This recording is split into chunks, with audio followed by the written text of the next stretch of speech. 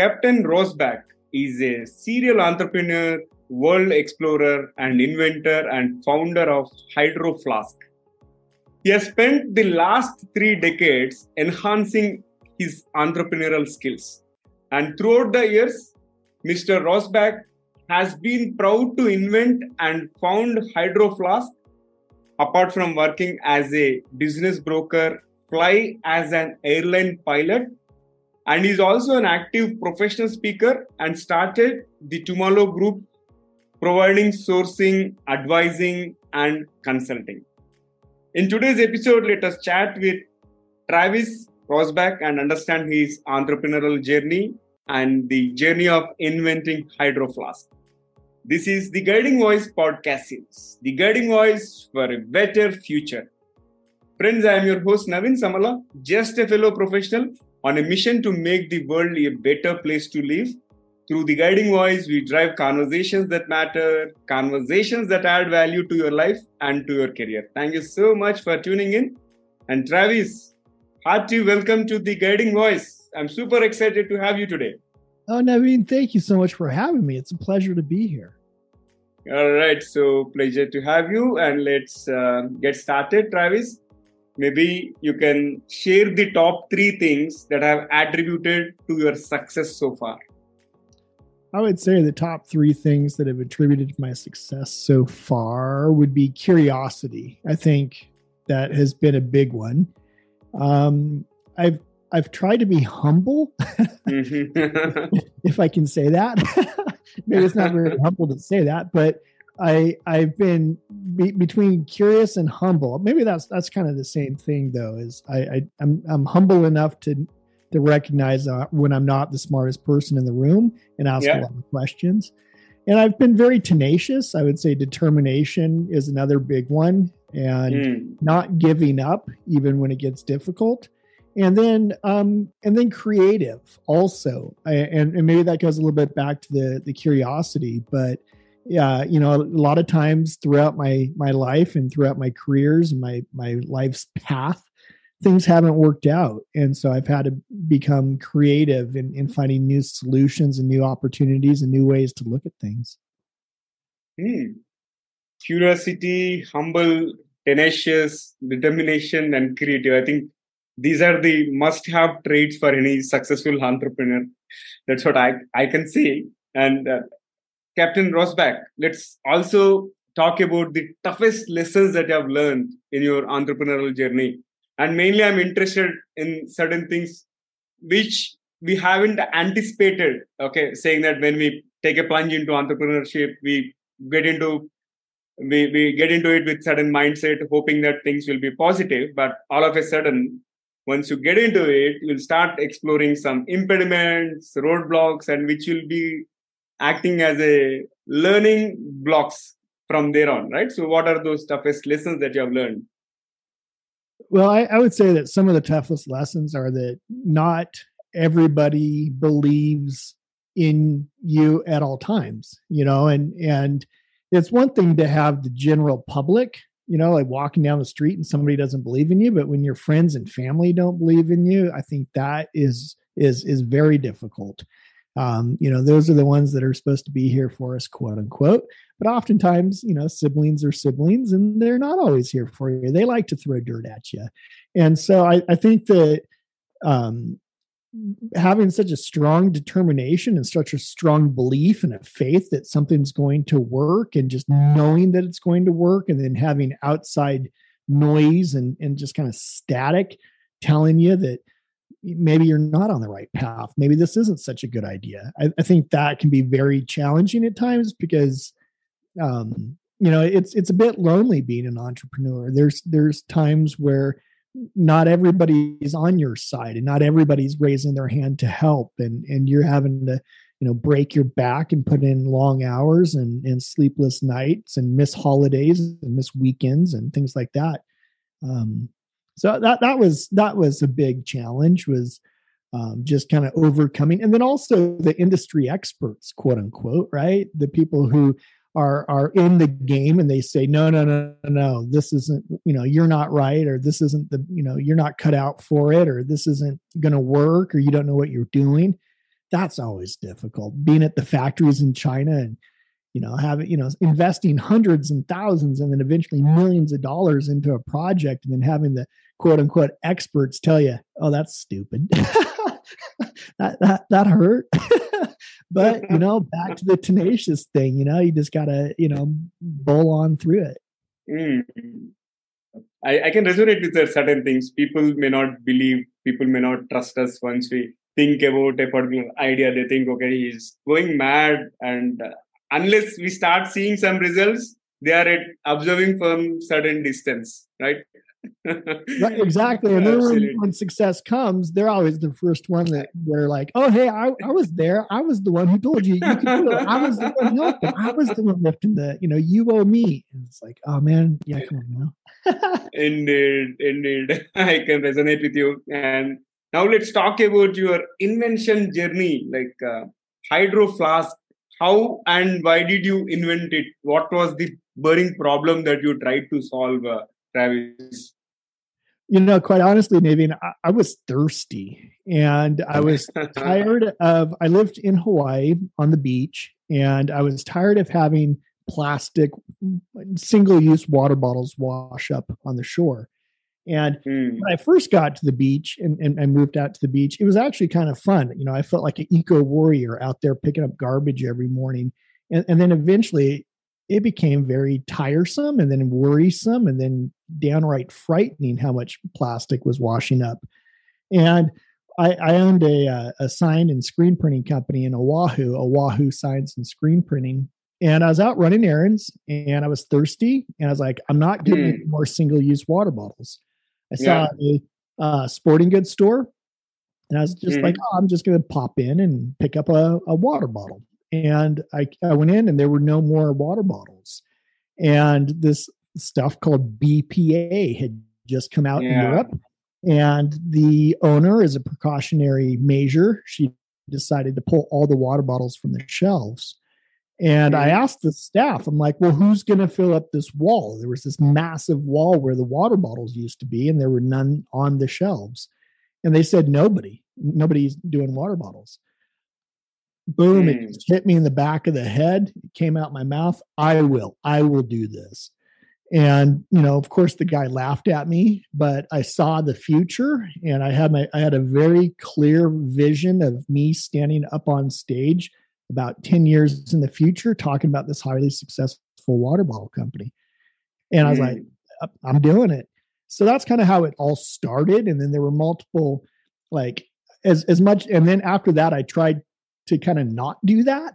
I was like, well, I got a sign company. It's going really well. I got this big lease and I've got all this equipment and all these employees. I can't go do water bottles. And the more I tried to resist it at that point, the more it just was like, yes, Travis, you're doing water bottles. So I ended up doing water bottles. Awesome. And by any chance, do you have any sample bottle to show it to our audience?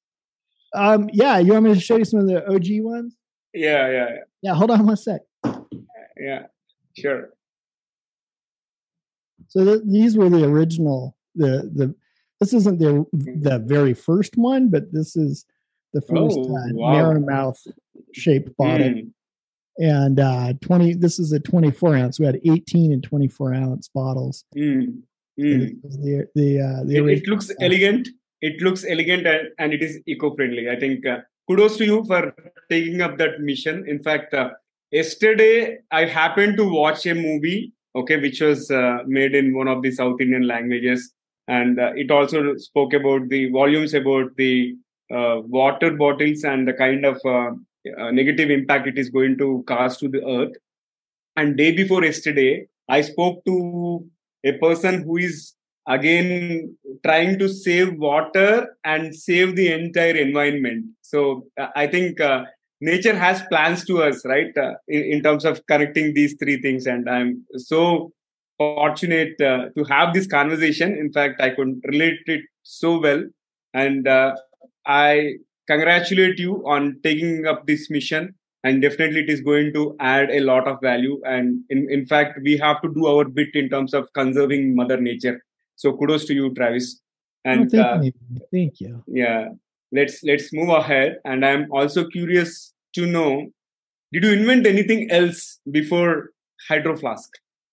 Well, no, I had no other patents before Hydro Flask. I was a commercial airline pilot. I was a boat captain, and I traveled all over the world doing, flying helicopters and airplanes and captaining boats and being a first mate or whatever it was on different vessels.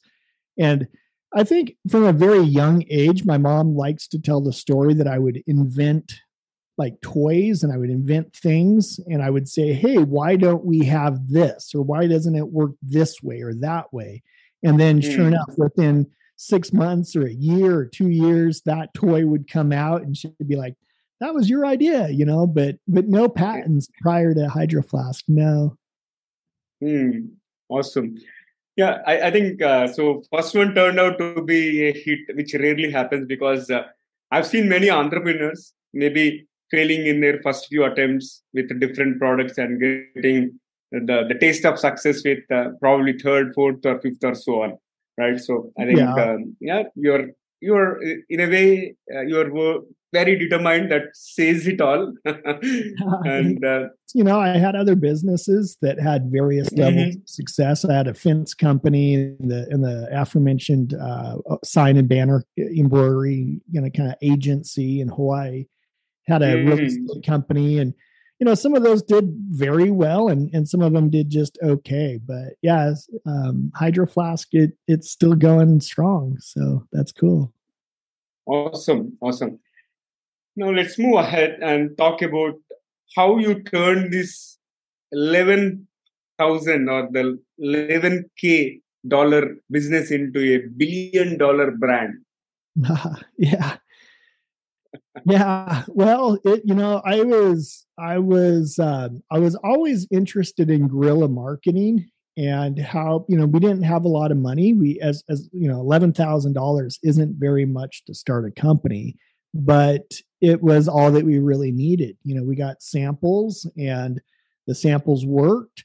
And so we placed the first MOQ, minimum order quantity. We placed that order and we maxed out our credit cards. I had a partner at that time. We maxed out our credit cards and friends and family and all of the money we could, beg, borrow and borrow again.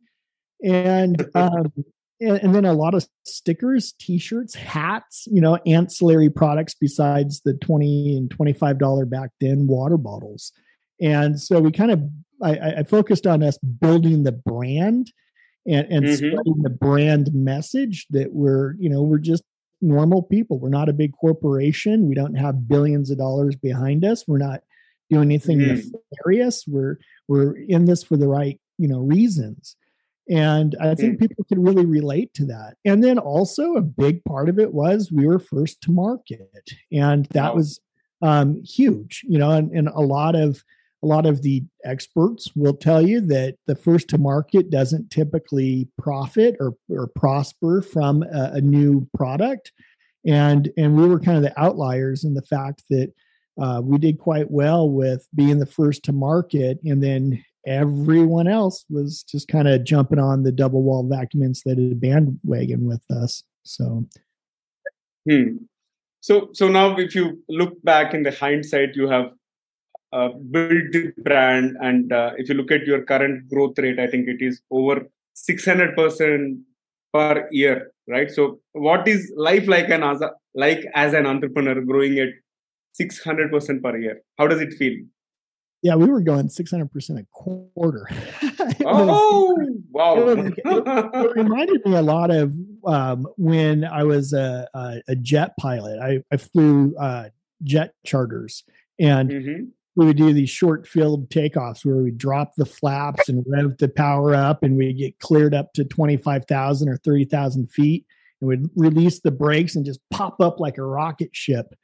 And you really have to pay attention because there's a lot of moving pieces and a lot of moving parts and a lot of people yelling at you and telling you, what to do and what not to do. And there's a lot of engine gauges and things like that. And, you got to be careful or else the wheels will fall off. And that was kind of an analogy for Hydro Flask when we were picking up all these big accounts and we had all these celebrities endorsing us. And and we were kind of in the early days of influencer marketing, and these influencers are coming in and through, and my goals were being met for Hydro Flask. We were getting in this, big companies and big corporations, and the government and international accounts were coming in, and there was a lot of sleepless nights, but it was fueled by adrenaline. I think more than anything else, I didn't want to sleep. I wanted to be at the office. I wanted to be on the far side of the world at the factory, or at the opening of some big museum or trade show, or wherever I was, slanging water bottles. I absolutely loved it, because I was hydrating the masses. I'm helping people feel better. And we started to get the testimonies. The testimonial letters were coming in, and the testimonies were off the charts. I mean, people were feeling better, and they're physically better, mentally more clear, because they're hydrated for the first time in a long time, if not their whole lives. And people stopped drinking as much pop or coffee or beer or alcohol, and they started drinking more water.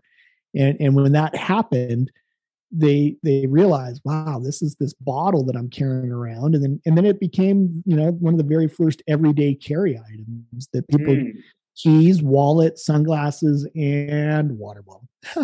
So that was just awesome.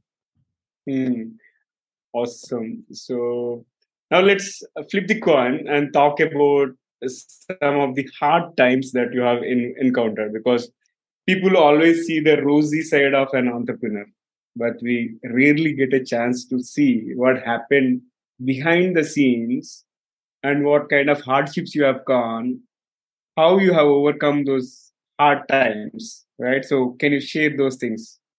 Yeah, we could go on for hours about the hardships. I think one of the biggest surprising hardships or hard times that we faced and encountered was when we started to do really well and we had a lot of sales, which, if you have a product and it doesn't sell, you're going to go out of business. Or if you have a service and you don't sell your service, you're going out of business. Like you said, like flipping the coin on the other side of that is, if you sell too much, you could also go out of business, because you need to pay for those products. And so we'd have to pay for the bottles sometimes 6 months before we would actually get paid for the bottles. And, when we did 3,000 bottles, it wasn't a big deal. But when we started doing 40,000 bottles a month, it became a really big deal, because we had to pony up that cash. We had to pay for it. We had to get the money over to the factory. They had to make the bottles. They had to package them. They had to ship them across the pond. We'd get them. We'd ship them across the country. They'd receive them. They'd put them into inventory. They'd sell them net 30, net 60, some even times net 90. And then finally we would get paid. And so that cash became very, very crucial. It was the lifeblood of the company.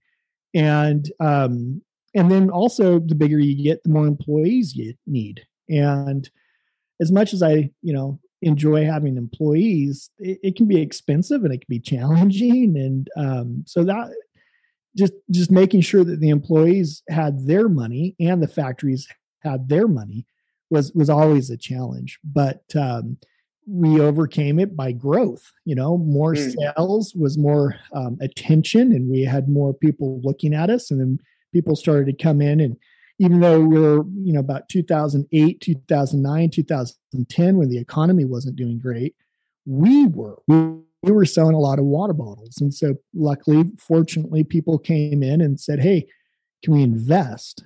And yes, please. So that kept us afloat and kept us going, and then eventually led to even greater growth. That's so inspiring, and it is always good to hear from the horse's mouth directly. And it is so inspiring and enriching conversation. And let me move ahead with my next question, and which generally pops in everybody who wants or who is an aspiring entrepreneur. Like, they feel like they need to have an MBA, right, to start a business. But do you feel a MBA is necessary to start a business? I didn't even know what the letters MBA stood for. In fact, I was kind of a funny story. I was out in New York at the NBA headquarters, and I was with one of the sales reps, and he mentioned that he had an MBA, and I said, no, it's MBA, and he says, no, it's MBA. I said, no, we're in the National Basketball Association. I mean, we were in the headquarters. There were basketball players everywhere. MBA, it says right there on the wall. He says, no, I have a MBA. It's like, oh, okay, whatever, dude. And then after the meeting, I had to go back to the hotel and Google to find out what an MBA was. So I personally, I think that if you have the capability, if you have the financial time, money, energy, you have the if the stars align that you can get an MBA, yes, by all means, go get an MBA. I think you can learn a lot of the language, a lot of the history, a lot of the terminology, a lot of the the tricks of the trade through the MBA program. But I definitely don't think it's necessary. I mean, like, I'm testimony to the fact that it's not. I might be able to spell better or have a better vocabulary if I had, but I'm doing okay without. Yeah. I think you're a perfect example, and I've seen many entrepreneurs as well, like who, in fact, have no formal education also, but still they make it big. And it all depends on the idea, depends on your determination, how you want to take it forward, and the knack of how to earn money, right? So I think, this is great. And I think that college can be good and bad depending on the day after. Like, I think that if you use college in general to learn how to study and learn how to time management and routine and schedule and you have to work hard, and you can learn all that with college. And I think that can be very good. I also think that, and I've seen multitudes of time, that if you think that when you're done with college, you know everything that you need to know and you never go on to learn anymore, that can be very detrimental. I think that college is a good way to learn how to learn, but once you close the door to college, you still need to go on to learn more, and you need to know that you don't know what you don't know. And so I think that's kind of a slippery slope for folks sometimes. Yeah, absolutely. And this has been fabulous conversation, Travis. But let's add some spice to the episode. I'm going to kick off a quick rapid fire round so that our audience get to know the other side of Travis. Are you ready? I hope so. I'm sitting down. All right. Let me fire the first one. What is your favorite childhood memory? A favorite childhood memory, I would say probably when I was 14 and I showed up in the U.S. Virgin Islands and I met my dad for the first time, and I was in just this like tropical paradise. And then I met my dad. That was pretty cool. Awesome. And if you could be any animal, what would it be? I would be one of my dogs. My dogs have it so good. I mean, I was just thinking about this yesterday. Like, in my next life, I would probably come back as one of my animals. Such a good life. Indeed, especially in the States and in India also, the pet parenting culture is on the rise. In fact, I've been a pet parent for a long time. When I was kid, of course, I would say pet sibling at that time. Now I've become a pet parent. I have a 2-year-old Labrador, and right now she's not here. But normally she comes and she waves at me, goes, and I always think, I think you have to be a pet dog someday. Yeah. Well, I always, like, I think like, well, what if I come back as an animal next time? So I got to take care of animals now, but then, even besides all that, like I just love them, and they're part of our family, and yet they're also animals, and we keep them, they have their place in this world, but man, they have a good life. Yeah. All right. So moving to the next question, Travis. One more question here is, can you describe yourself in just one word? I was going to say, wow. Yeah, let's just go wow. Wow. Oh, Jesus. Super. Yeah. I loved it. I loved it. And what is the weirdest thing that you have ever eaten? The weirdest thing I've ever eaten. Well, I have been to, I would say probably in Beijing, there's a like this alleyway, this like market where you walk down and they have tarantulas and mealworms and they have everything.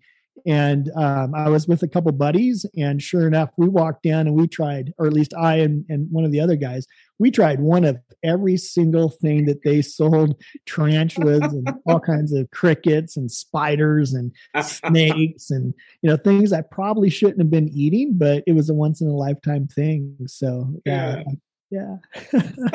Good questions, Naveen. That's awesome. I like that. Yeah. Moving to the next one. What is the first thing you notice about someone when you meet them? Wow. I don't know how to describe this or how to answer it, but I know the answer. Basically, from a very young age, I worked as a dive instructor and a dive master, and I didn't make a lot of money, and the money that I did make always came from tips.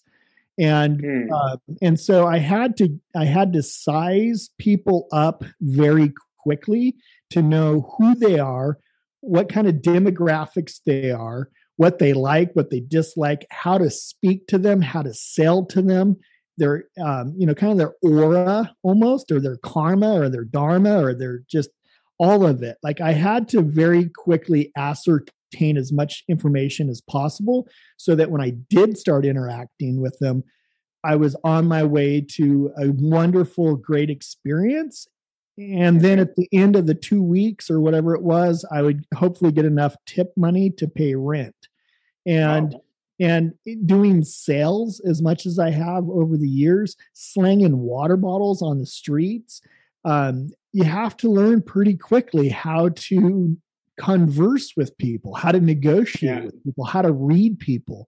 And so I kind of narrowed it down to there's only about maybe, I don't know an exact number, but maybe like 7 or 8 different personality types and quirks and traits that people have.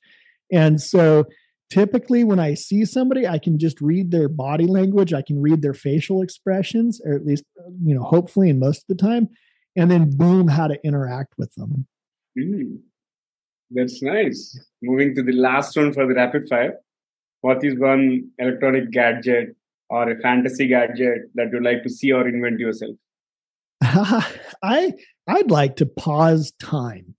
I'd like to just hit pause and then do whatever I want to do. Like I could read a bunch of books, or I could travel, or I could watch a bunch of YouTube videos to learn, or whatever it is, or, get the house painted, whatever it is. If I could just hit pause on daily life and not get any older myself, so I could be paused for an hour or for a year, and then get a bunch of stuff done, hit unpause, and then nobody knew I was even paused. But man, the house looks great. Yeah. Did that over the weekend. I think that'd be cool.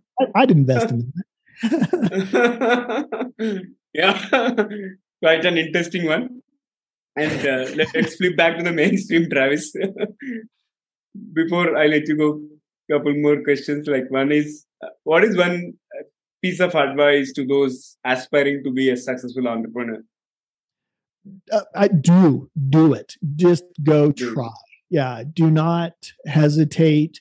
Hesitation causes pain, I always say. And I think that the world needs more and more entrepreneurs. And I think that we're even going into times that are, we're in very uncharted territory right now. And I won't get into the politics of it all, but I do believe that we're going to need entrepreneurs. We're going to need people who have the courage to step forward and to produce jobs and produce products and produce beneficial things that will help the masses at large. And I also really believe in acting boldly, and unseen forces will come to your aid. I believe that if you go towards a goal or if you have a mission and it's very heart-centered and it's for humanity and you're doing the right thing for the greatest good, I really, truly, honestly believe that unseen forces will come to help you on that path. Absolutely. It is like if your purpose is strong, entire universe will conspire to help you. Right? Absolutely. And it doesn't always feel like that. And sometimes it feels like it's conspiring against you, but you have to shut off those voices, and you have to, acknowledge them, but quietly have them exit and keep your eyes on the prize and never give up. Like Winston Churchill said, never give up, never give up. Yeah. Awesome. And here comes my last one. And you can be very blunt and give honest feedback. How was it like being hosted on the Guiding Voice platform? What was your experience?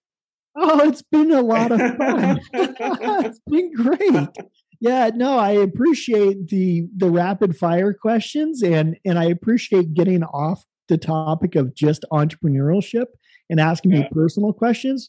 And I think it's really neat because reading books, you only get what the author tells you, but to have an outside voice come in and just kind of like parachute in to ask a bunch of questions that maybe don't really pertain to the book, but they are questions that everybody has, I think that's awesome. So it's a lot of fun.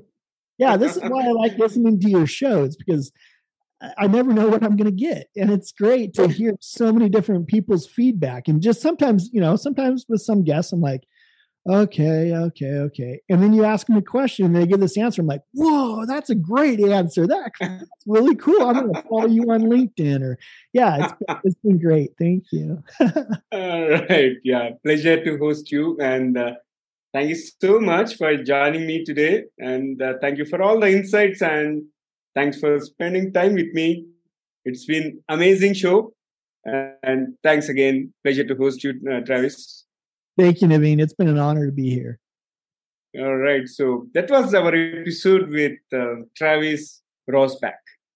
And friends, before we move into the trivia section, here is a request to you. In case if you haven't subscribed to us, please subscribe from the app wherever you have tuned in from. Also, if you are listening to this show on Apple Podcast or Spotify, please follow and feel free to leave a rating and review so that it can reach wider audience. Not only that, if you have loved this episode and found the conversation useful, please feel free to share with at least 3 of your friends or colleagues who can benefit from the Guiding Voice. Thank you so much in advance. Now let's hop into the trivia segment. Having spoke to an inventor, I thought I'll present you a trivia about tea bags. Because tea bags were not something which were invented intentionally. Rather, they were invented accidentally in 1904. The inventor Thomas Sullivan decided that it was cheaper to send small samples to potential customers in silk bags instead of boxes. And the recipients believed they were meant to be dunked, and soon Sullivan was flooded with orders for his tea bags. So that's how entrepreneurship happens at times. And we never know how things will turn positively. That's the story I would like to share. And if you have come across any interesting entrepreneurial journey of a powerful entrepreneur, or if you have come across any interesting product which was invented accidentally, please feel free to comment on social media platforms wherever you have found this episode, or if you are watching it on YouTube, just leave your comments under the video. That's all for today. Thank you so much for joining me, friends. And do not forget to share your topic recommendations as well as guest speaker suggestions through social media or email me at theguidingvoiceforyou@gmail.com. I'm your host, Navin Samala, just a fellow IT professional and a passionate learner on a mission to make the world a better place to live through the conversations that matter and conversations that add value to your life and to your career. I'm signing off for today. Until next time, bye-bye. See you all in the next episode with another wonderful guest.